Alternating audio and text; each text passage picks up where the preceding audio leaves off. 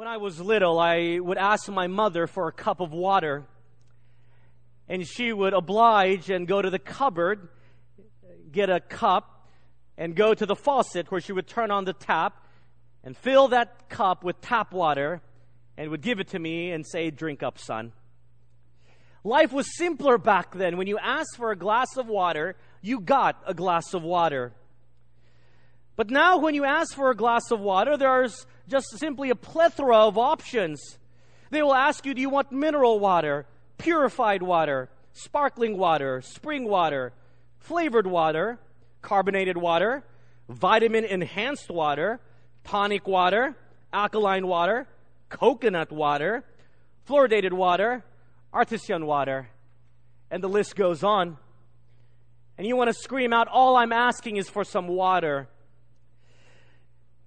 If there are these many choices when it comes to water, think about the choices you have today in the 21st century in which we live. All the fruits that we can have, even fruits that are not indigenous to our country. Spices that generations ago they had to sail the ocean blue just to get. Chips, nuts, even activities we have for our children. Back in the days, the activity of a child was simply to go out and play.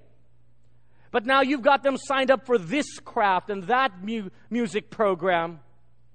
Even the choices of schools are so many. Even the way they teach math. When I grew up, there was only one way to calculate 2 plus 2 equals 4. Nowadays, they teach that 2 plus 2 equals 4, and you can be taught in 10 different ways. The overabundance of options and choices has infused into our culture what we would call a consumer mentality. And while in some cases this is a good thing, because it improves the product with increased competition, consumerism has worked its way, unfortunately, to the detriment of our faith into our Christian walk and into the community we call the church. How do we engage a consumer culture in our 21st century? That's what we want to take a look at this morning as we continue our series entitled Culture Wars. We've been looking at cultural practices and beliefs that are a part of our environment that we don't actively think about. And therefore it has been ingrained as a part of how we believe life should be lived. And yet with everything, we must filter it through a biblical grid to see if it is something that we accept or transform. And so this morning, as we talk about the consumer culture, we want to see if it is something that the Scriptures advocate. Because it is our responsibility to engage the culture in order to transform it for Jesus Christ. How do we engage a consumer culture that has transformed us into picking and choosing what we want in terms of our spiritual walk and discipline and discipleship and what we want into a church? And so we go forth to the Scriptures. If you have your Bibles, I'd like you to turn with me to the book of Revelation. The book of the Revelation, chapter 3, as we take a look at verses 7 to 8.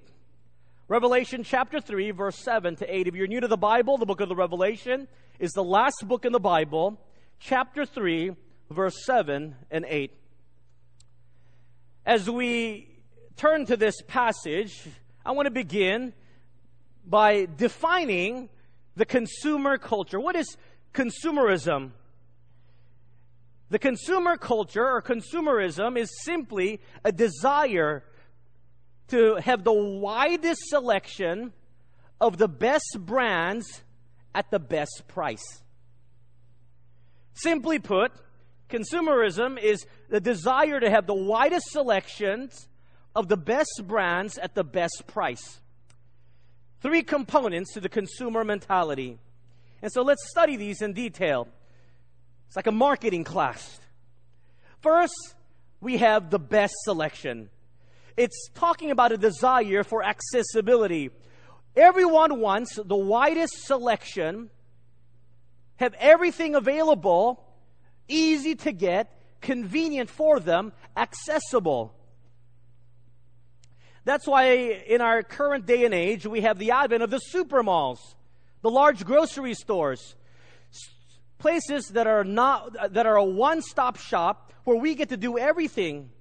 And so we have begun what we call the mall culture of the Philippines. Where at the mall you can have your car cleaned. And while your car is being cleaned, you can get a foot spa right after you visited your medical doctor. And while you're visiting your doctor, your children are entertained with everything from gaming to watching a movie. While your wife is shopping, and not only can she shop for clothes, she can shop for condos. And then you come together to eat at a wide variety of restaurants, from a 5-star restaurant to street foods that are in the stalls. Only in the Philippines do you go to the mall and get everything done. Why is there a need to go anywhere else? And guess what? Some malls even have churches there. So if you have time from your busy shopping schedule, you can go to church and go right back out and shop. This culture of desiring the best selection, the most available things, a convenience, is the cultural aspect that has worked its way into our culture and unfortunately into our spiritual life and into the community we call the church. The church is now to be the one-stop shop. It has to have everything, or else it is not worthy to be a church that I go to. It must be a church that excels in all aspects of ministry and has ministry for everyone. And so we put on the church a very high expectation as consumers. I like what Pastor Edward Skidmore of Castle Hill Christian Church writes when he talks about this phenomena. He says this: a lot of people take that same mentality with them, consumerism, when it comes to choosing a church. In fact, we call it church shopping. If we have little kids, we look for a church with a great kids program. If we don't have kids, we find a church that doesn't have a bunch of noisy children disturbing us. We look for a building that is simple but not shabby, comfortable but not ostentatious, colorful but subdued, cool in the summer and warm in the winter, and most of all, already paid for so we don't have to give to the building fund. We want the music enthusiastic but not too loud, energetic but not too fast, contemporary but traditional, soothing but exciting. And this one applies to me. We want the preacher to be youthful but not too young, relevant but not trendy, spiritual but down to earth, funny but full of gravitas. And most of all, we want that a pastor can deliver a life-changing message in 20 minutes or less. And if anything stops with the expectation that we have of a church, then before you know it, we're church shopping again. Because we are consumers. And in the consumption mentality that we have, we want a place that is a one-stop shop that fills our very desires and every desires. The second aspect of consumerism is a desire for the best brands. Now, what does this mean? This means we're looking for status. We're looking for the branding, the packaging, the look, the feel, the aesthetics, the social status that comes from having that brand, a desire to be in the it group and therefore to have those things, a desire to be well-liked in the right social circles. That's all part of branding. So when it comes to fashion, we don't ask the question, does it look good or is it appropriate? We ask, is it in? Is it fit? Is it cool? You see, the consumer is looking for something that is trendy. And so everyone copies everyone else if that is the trend. You know, I'm no expert in fashion. I don't have much of a fashion sense.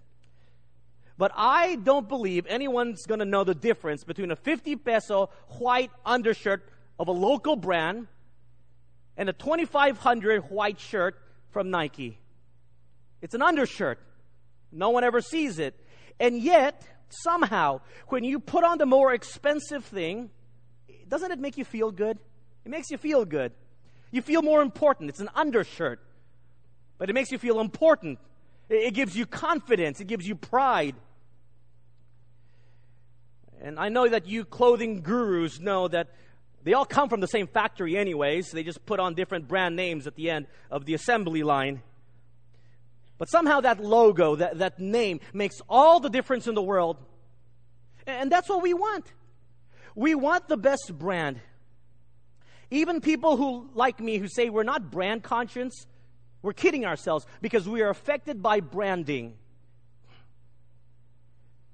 We want people to perceive us in this way or that way. We do care what people think. And somehow that branding affects what we believe people think of us. And unfortunately, that's worked its way into the Christian life, into the community we call the church. Somehow, the church has to be branded as a cool church to be a part of it. We want a church with a great name, where it's the in thing to be at that church. And so we would say we go to so-and-so church, and we associate a church with a person. Or we say we go to this church because do you know what important people go to this church?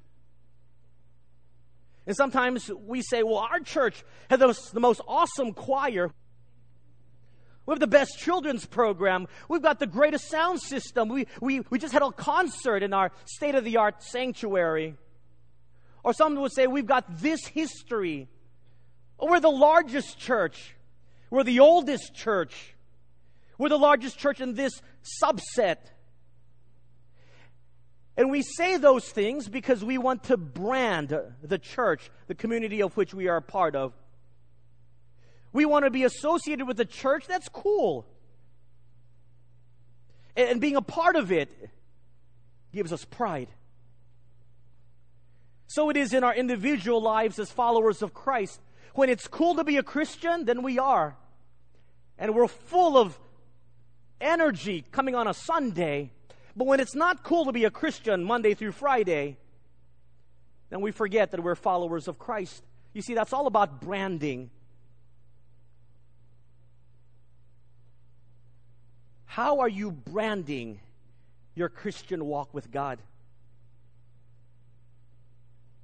How are you picking the community of which you are a part? The third aspect of the consumer mentality is the widest selection of the best brands at the best price. We all want the best price. We want the best bargain. And here's the mentality. I want to get everything, the most I can get, without paying too much. And so that's why we love free things. To get the most amount of things for the least amount of cost to us. That is what we call a bargain. And that's why you've got warehouse places like S&R that survive and are flourishing. Because why in the world do you need 50 rolls of toilet paper in your house for only the two of you? Because it's cheap.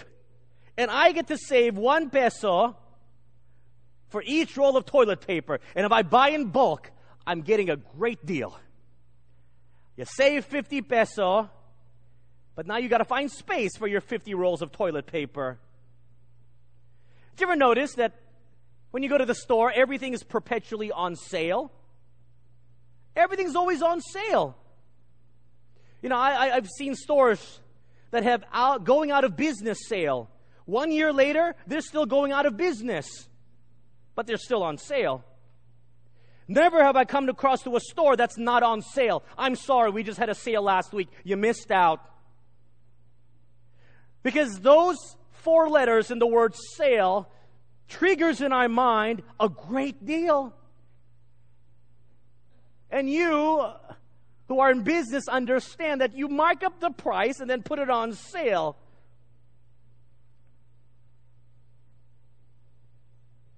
When my wife goes shopping, I often like to kid her, but there's some truth to this. I tell her, nothing is as cheap as not buying. Nothing is as cheap as not buying. But honey, it's on sale. Is it free? That desire for the best price has worked its way into spirituality. And so when it comes to our relationship with God, you know what our mentality is? What can I get from God?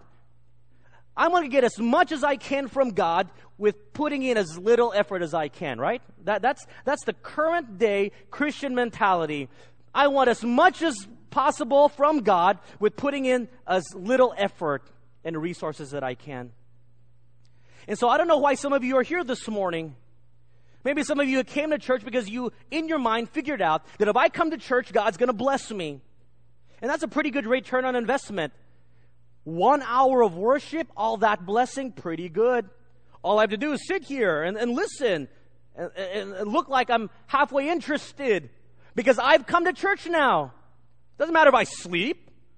I'm here. My physical presence has me in a pew. Very little effort from me. I get God's blessings. Wow. 1 hour of my time means God's going to give me that business deal. 1 hour of my time means God's going to make sure my family is successful. You see how we've brought in consumerism into the church and into our individual life. How many of you, when you come to church, this is your expectation? I want to get childcare. I want amazing music every week. I want to make sure, and they better give me parking right in front of the church so I don't have to walk so far. And those services better fit my schedule. And if it doesn't, you know what? I'll just be late. It's not a big deal. I've invested my time to God, and I expect Him to give me all the best. And I expect the church to give me everything that I desire. Getting the most out of my spiritual walk with God by putting in as little effort as possible. Arthur Boris, in the other side, writes on consumerism. He says, I often visit newcomers in town and find them to be church shopping. They want to know what they can get out of church. Churches are one more consumer commodity. Worship services are not a place for us to serve God and neighbors, but a place where people expect to purchase the best. By them coming, he says, they are purchasing inspiring worship, good music, moving sermons, quality childcare. And he notes, as if we buy God and not vice versa. Many of us are buying God. We're buying an experience from Him for the least amount of effort from me or cost of my time and resources. Do you know what desiring to have the widest selections of the best brands at the best price in our spiritual life and in our church leads to? You know what it leads to? It leads to a very unsatisfied customer. Because God calls us in our personal faith journey to a life of discipleship. And you remember what Jesus said? We are to count the cost. You are to deny yourself. You are to pick up the cross and you are to follow me. Nothing about getting the best bargain with the best brand. And that's why Christians are so frustrated. Because they take their consumer mentality and bring it into their spiritual life, and they expect that somehow, some way, they will be fulfilled. And yet God says a life of discipleship is a life that counts the cost. If you bring that consumer mentality into the church, you will not want to be here, at least for very long. You know, I've noted this. Church is a funny place. It's like no other organization in the world. It's not even like a business, and yet some people like to run the church as a business. Church is a funny place. Church is the only place, I believe, in the world, or organization or entity in the world, where you have to come voluntarily. We invite people to come voluntarily. And we invite them to come on time. And when they come, they get yelled at. They get rebuked. They get convicted of their sin. And after we finish yelling at them, we ask you to give your money to the church. And then we ask you to give of your time. And then after that, we ask you to come back for more yelling and for more rebuking. And then as you're being rebuked, we ask you to smile because Jesus loves you and you love Jesus. It is a wonderment to me with my business background that the church even has any people in it. Think about that. It's a wonder. It's a miracle of God that the church even exists. And yet it does. But we brought consumer mentality into the church, wanting this and that, putting in little effort. No wonder we are so unsatisfied into the church.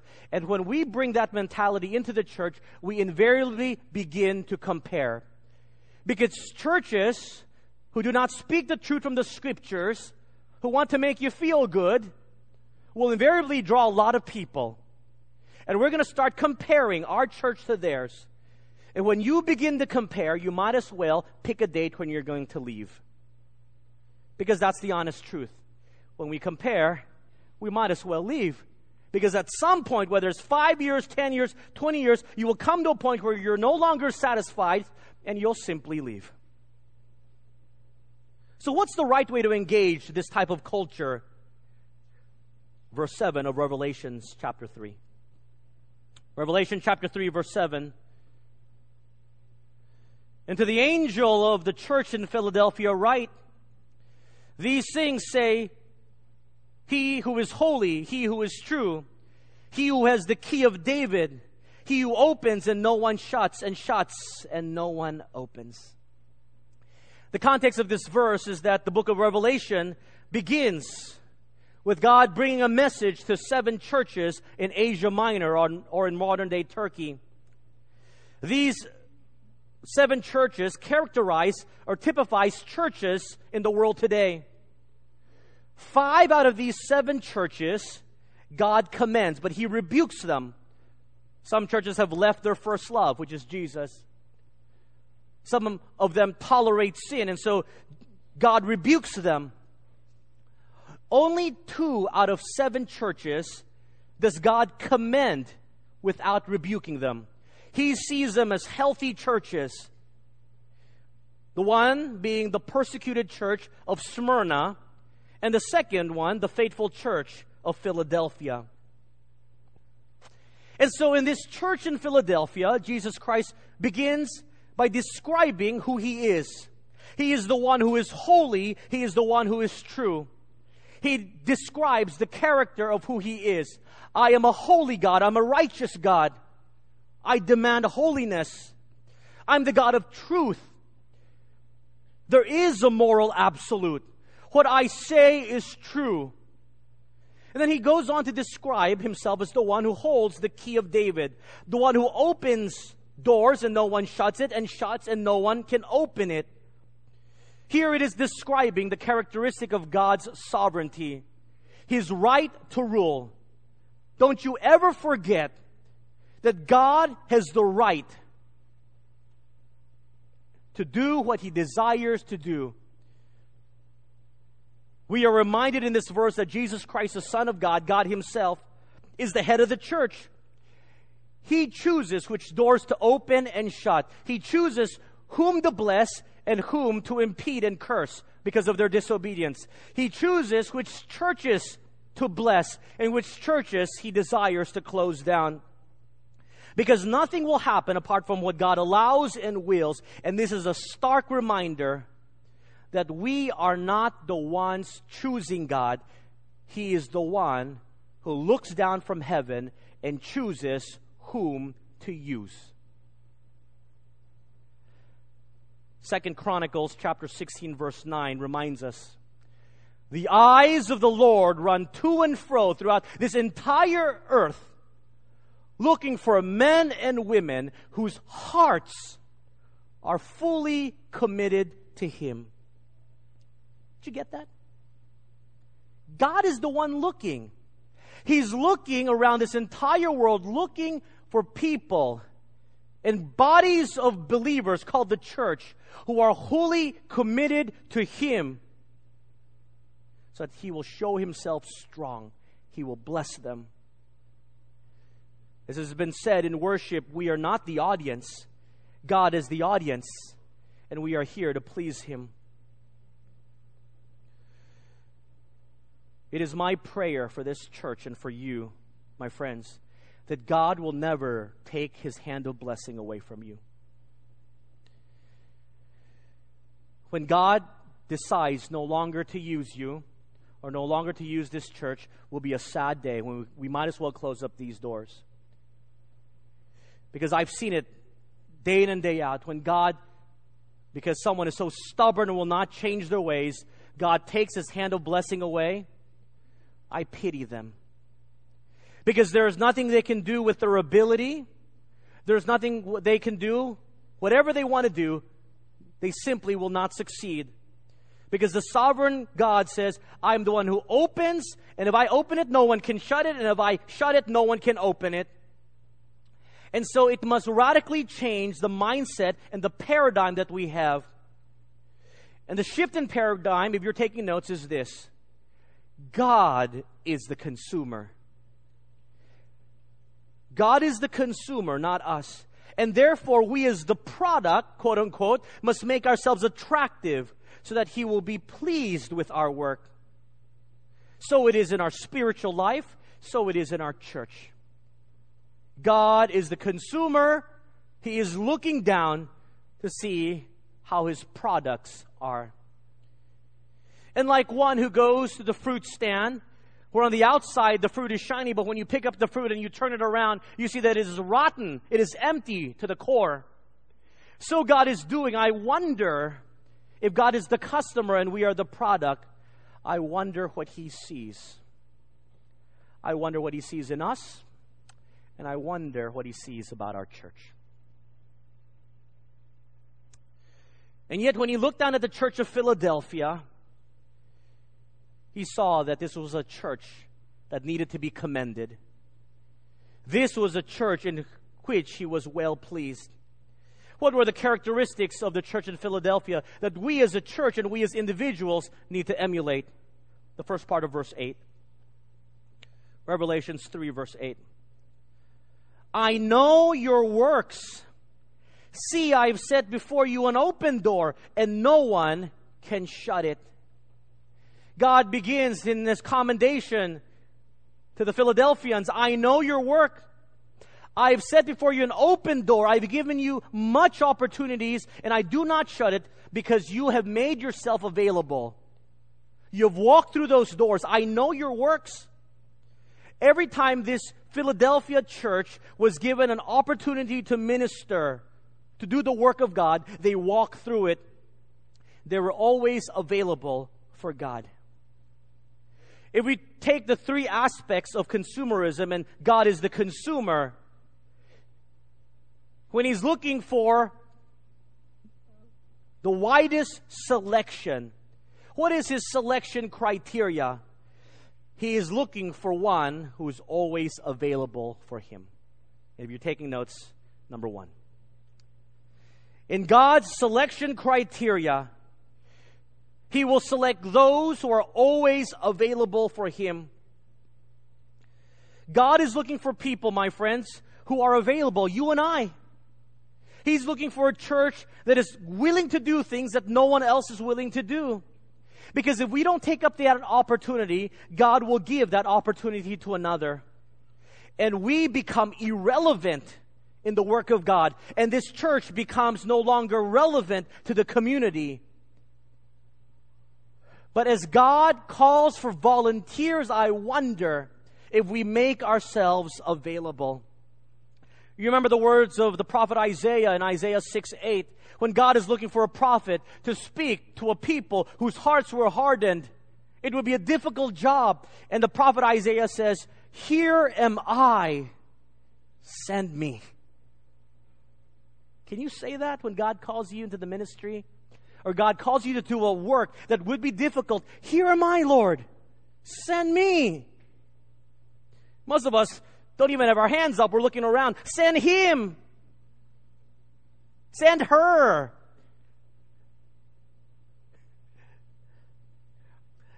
I've been teaching a class at Grace since 2002. I love teaching.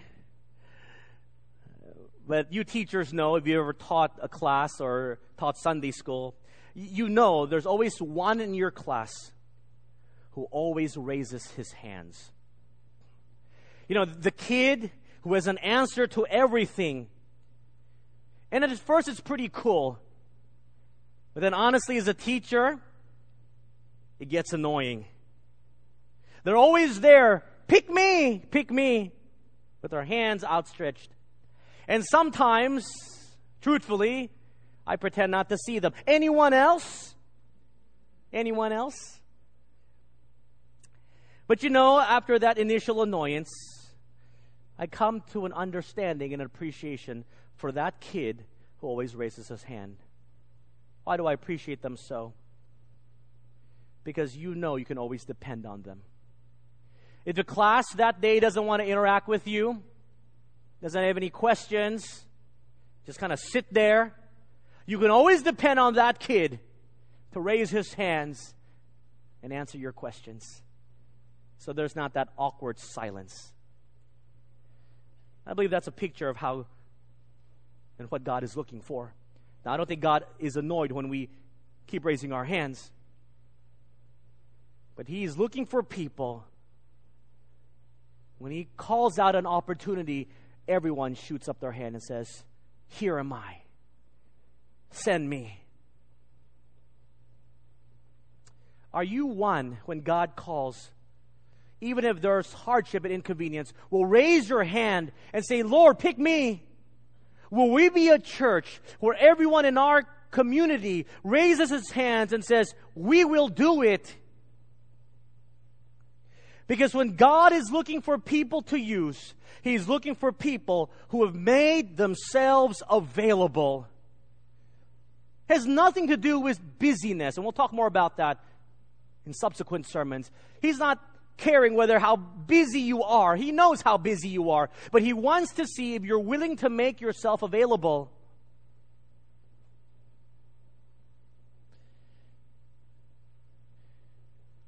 Are we a community with outstretched arms, just waiting for the privilege of doing the work of God? This church in Philadelphia had all of their hands raised. And God says, "I know your work. And that's why I've blessed your church. I've opened the doors, and no one's going to be able to shut it. I've selected you because you have made yourself available." Don't give the privilege of serving God to another if you yourself are not willing to take it up. Look at the second part of verse 8. "See, I've set before you an open door, no one can shut it." Note this. "For you have a little strength." What is this church known for? Well, what's their brand? If the church in Philadelphia were to advertise itself, what would draw the people? We've got the most awesome church building. We've got a beautiful sanctuary. We have childcare for every age group. We've got a dynamic communicator. We've got wonderful music. What were they known for? The Bible says it right here. They were known as the church of little strength. Now, if you're church shopping, would you ever pick the Church of Philadelphia? A church with little strength? Now, what does this mean? The Bible doesn't give us a lot of clues. Maybe they were small in number. Maybe a church of 15, a church of 20. Maybe they were a church that wasn't respected very much. Out of the 7, Philadelphia was kind of the stepchild. No one wanted them. Oh, the church in Philadelphia, they don't mean very much. Maybe this was a church of a bunch of poor people. They didn't have much influence in the community. They were of little strength. They didn't have the resources to do much. Or maybe they were a very large church with a lot of humble people. But here the Bible tells us they were commended. Their branding was that they were a church of little strength. Why is this commended in the Scriptures? I remember what the Lord tells Paul in 2 Corinthians. When Paul is asking the Lord, "Lord, take this thorn in the flesh," whatever physical ailment it must have been, it so affected the ministry of Paul that the Bible tells us Paul pleaded 3 times, "Lord, please take this thorn in the flesh away from me." And this faithful man, Paul, is told by God, no.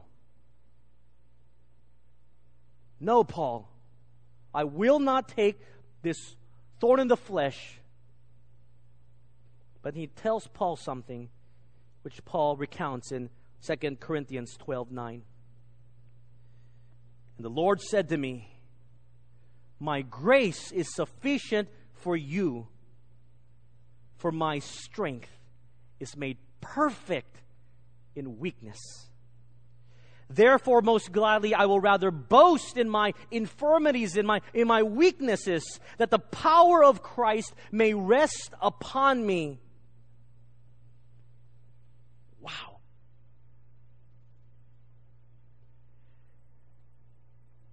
The Philadelphian church was a church of little strength, and I believe it was a mighty church.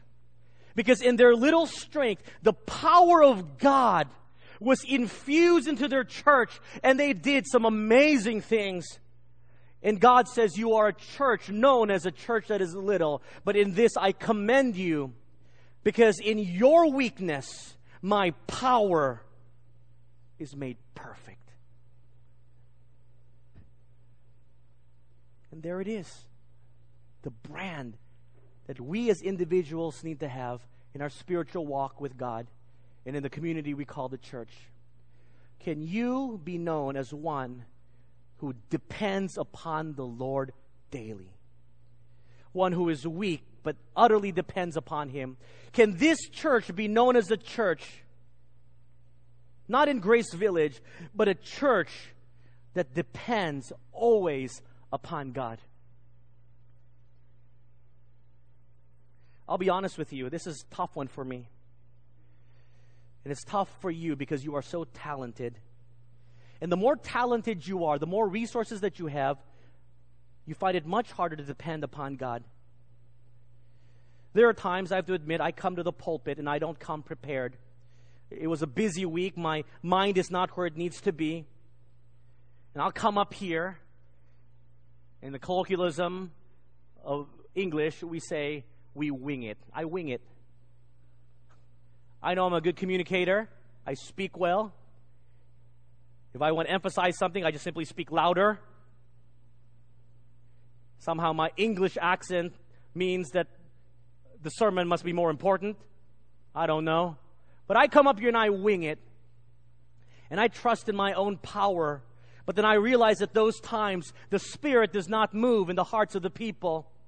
And then there are times I come, and I have been struggling with a passage all week, and I can't understand it, and I can't put it into practical terms, and I whisper a prayer before I come up, Lord, this is yours.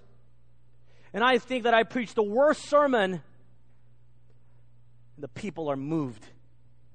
And I know it's not because of me, but because the power of God that works. And we all wing it because we are so talented. Because we know what to say. Because we are so confident in our areas of expertise that we only come and ask God for help when we have failed. And so we rely upon our own power. We begin to believe our own hype. When I begin to get on a power trip, when my head gets too big for my body, I'm reminded of one thing. I'm reminded of a power strip. You know what a power strip is? Power strip. That's where you plug in all your devices. You can go to the hardware store and you can buy a power strip. And there's a lot of options. You can buy the world's greatest power strip with blinking lights and everything. You can have power strips that turn off and on certain sockets. You can have power strips that can fit 30 devices. You can have power strips where you can plug in your television, your refrigerator, your washing machine. That's a heavy-duty power strip. You can have the world's greatest power strip, but if you take that end of the power strip and you plug it into itself, is anything going to run? No. You can have the world's greatest power strip and plug it into itself. It is useless. So it is in the power trip that we have. It's all about me. We plug into ourselves, we're nothing. But when you take the end of that power strip and you plug it into the wall socket, the source, the whole thing comes up. I hope that makes sense. We are nothing apart from Christ. That's why the Lord says, abide in me and I in you, because without me you can do nothing. How many of us have plugged ourselves into the source? This is something that the church in Philadelphia understood. They were one of little strength.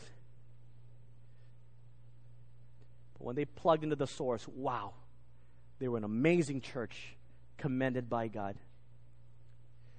That's my prayer for this church. A church that always depends upon the strength of the Lord. I pray we will never get so big that we stop trusting in Him. That we begin to operate because we have the resources and the capacity and the capability to put on a good show.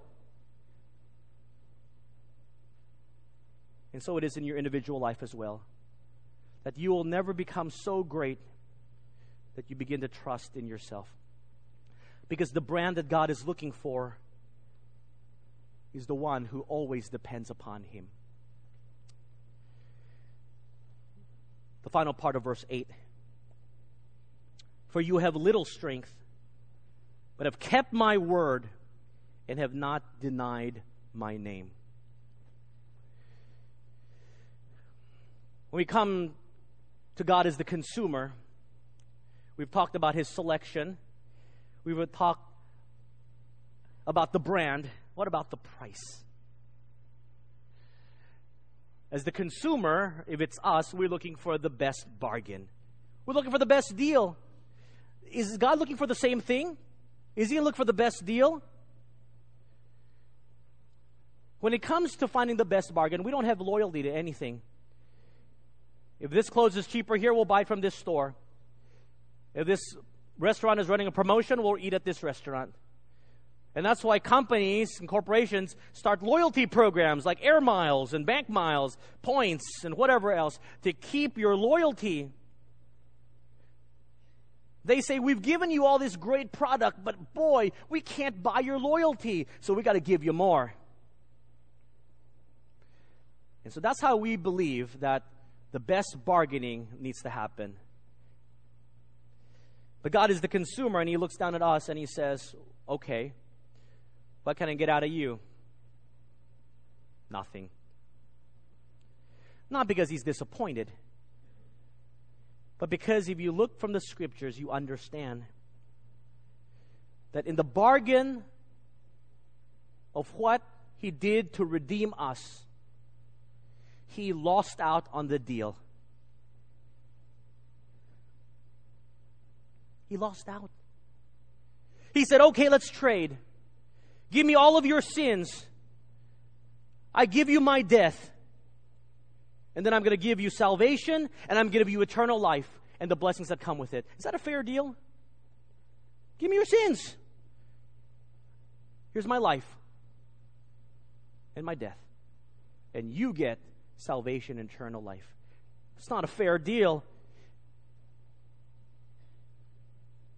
And yet, He doesn't ask of us anything except that we are committed to Him. When we remember the purchase price, the response of the product is to respond in commitment, in loyalty. This was a church, I believe, who remembered always what Jesus Christ did for them. And so they were loyal to God. Verse 8, they have kept my word and have not denied my name. My friends, God is looking for those who are loyal to Him. Loyal to Him. Committed to Him. There's a very popular church, very large church, just this week, that their pastor was asked by the media their view on the homosexual behavior. This is a church that tours its music group, and we've sang some of the songs from this group. When they were asked the very straightforward question, what is your view on the homosexual behavior? Their pastor said they were still discussing it. It was an ongoing conversation. One of the people in the leadership said, "It is not our place to tell anyone how they should live. That's their journey." It's a non-answer, but an answer nevertheless. I wonder if that pastor was asked the question, is it okay to sleep with someone's wife? Well, it's a straightforward question. And the straightforward answer is absolutely not. Of course not. Why couldn't he give a straightforward answer? As one critic of the non-answer tells us, at the end of the day, I believe the non-answer is rooted in an embarrassment about what the Bible teaches. And I think that's true for many of us. We do not have conviction because we are honestly embarrassed about what the Bible teaches. We're embarrassed. We are embarrassed that the Bible tells us that there's only one way to heaven. We don't like that exclusivity. We want to be inclusive and loving. Jesus Christ the only way. We are embarrassed by what the Bible says. We're embarrassed when He tells us you're not to live a life of sexual sin or any sin, because the world says, well, that's where all the fun comes from. And so we're embarrassed and we just simply keep our mouth shut and we don't say anything because we're embarrassed about what the Bible teaches. And when we believe that the world was created in 6 literal days, we are afraid to say anything because we're embarrassed, because the world will say, you're so dumb that you would believe that this amazing universe would be created in 6 days, even though you have an amazing God. But that's ludicrous. You must be an intellectual dummy. And so we keep our mouth shut, because our non-answer is rooted in an embarrassment about what the Bible teaches. And so we turn our backs to it. And instead of saying anything against it, we simply keep quiet. Do you know why God commends this church? Because they kept my word and have not denied my name. In the crazy, hypersexualized culture of the Roman world, the Philadelphians kept God's word and they did not deny Christ. What about you? What about this church? Are you fully committed to Him? When all has been stripped away, as the song goes, what is the core essence of your relationship with God? I wonder sometimes if we stripped out all the trappings of this building, if we didn't have music, we didn't have all the nice things, we didn't have air conditioning, we didn't have pews, and you came one Sunday and you all had to sit on the floor, which would be a great experiment one Sunday. Maybe we'll try that. You know I will. You come one day, nowhere to sit. The conveniences are no longer there. You park a mile away.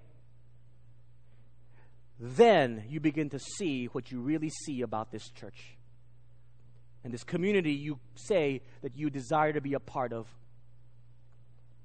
How about in your personal life? When all has been stripped away, when God doesn't answer your prayer, never gives you a child, when God does not allow you to be blessed with many things, when He doesn't answer your prayer to get well from the sickness that you have or the sickness of your family member, when God takes away someone so beloved and special from you, when all that has been taken away, your relationship with God will see its most pure form in your commitment to Him. And if you are no longer committed to Him, then you realize very quickly that your commitment to Him was only because He gave you things. Well, God is the consumer, and He's looking down upon us, and He loves us very much, and He desires for us to live in His grace. But He says of us, I have paid the purchase price for your life. All I ask is for a little loyalty, full-hearted commitment. We don't need anything else from God. If God doesn't give me any more thing from this day forward, I will still be committed to Him because He laid down His life for me.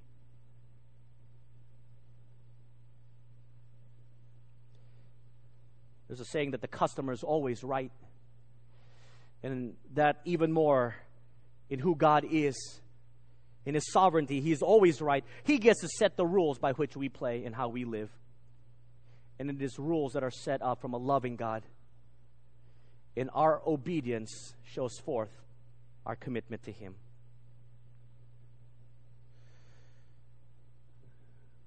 And so as He looks down upon our life and in this church, when He decides to select someone, are we available?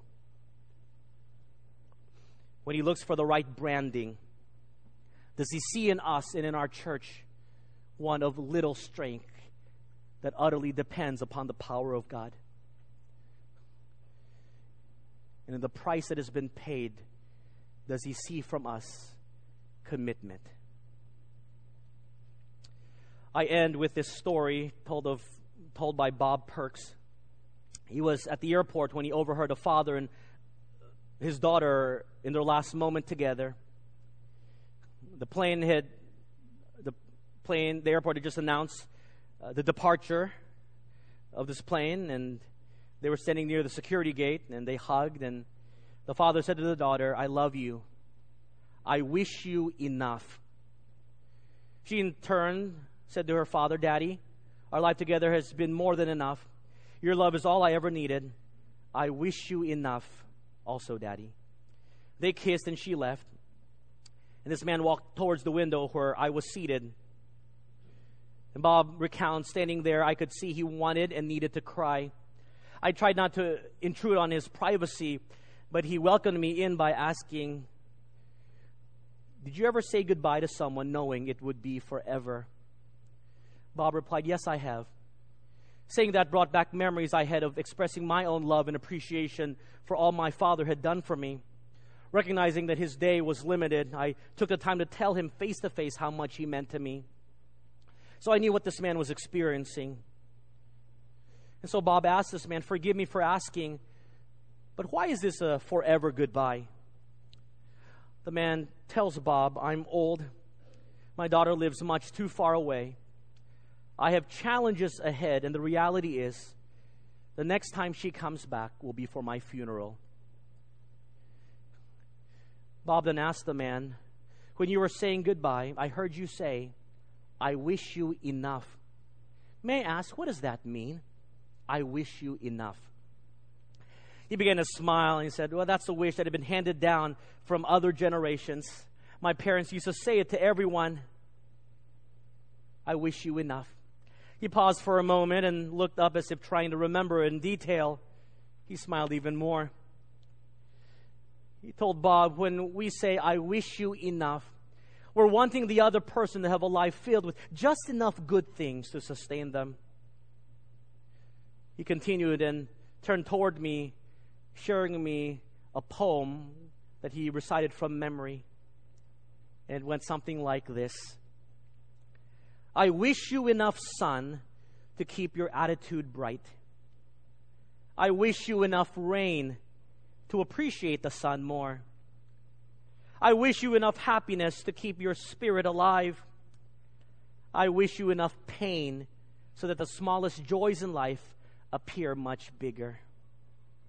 I wish you enough gain to satisfy your wanting. I wish you enough loss to appreciate all that you possess. I wish you enough hellos to get you through the final goodbye." He then began to sob and walked away. In this consumer-driven world where more is supposedly better, I wish for each of you just enough. And if you would allow me to add 3 more wishes to this poem, both for you and for the church, may I say, I wish you enough time to be available when God is looking for someone to use. I wish you enough personal failures so that in our weakness and humility we will be known as one who always depends upon the Lord. I wish you enough memories to remind you of the price paid by Jesus Christ on the cross, so that you will be committed to Him until the day you see Him. So my friends, on this 46th anniversary of our church, I wish you enough. Let's pray. Oh Lord, it is a good reminder even to me that which the world looks for is what you look for as well. And yet we are not picking you, you are picking us. May you find in each one of our lives here and in this community we call the church, men and women who are always raising their hands, as busy as they are, willing to drop everything if the Lord calls them to do a specific task. I pray we will always be known as men and women who are of little strength, but we depend upon you wholly because your strength is perfected in our weakness. I pray we will always remember the purchase price of our life, that we would be men and women reminded always that the life of Jesus Christ died in our place, so that we can be fully committed to you. Until the day we see you, until you tell us the work is done, Lord, may this church be fully committed to you. It is not about our glory. It is about proclaiming yours. And so it is the wish of my heart that for each person and for this church, that we will have just enough, never more, never less, so that we will never stop remembering you in the midst of our life. In Jesus' name we pray. Amen.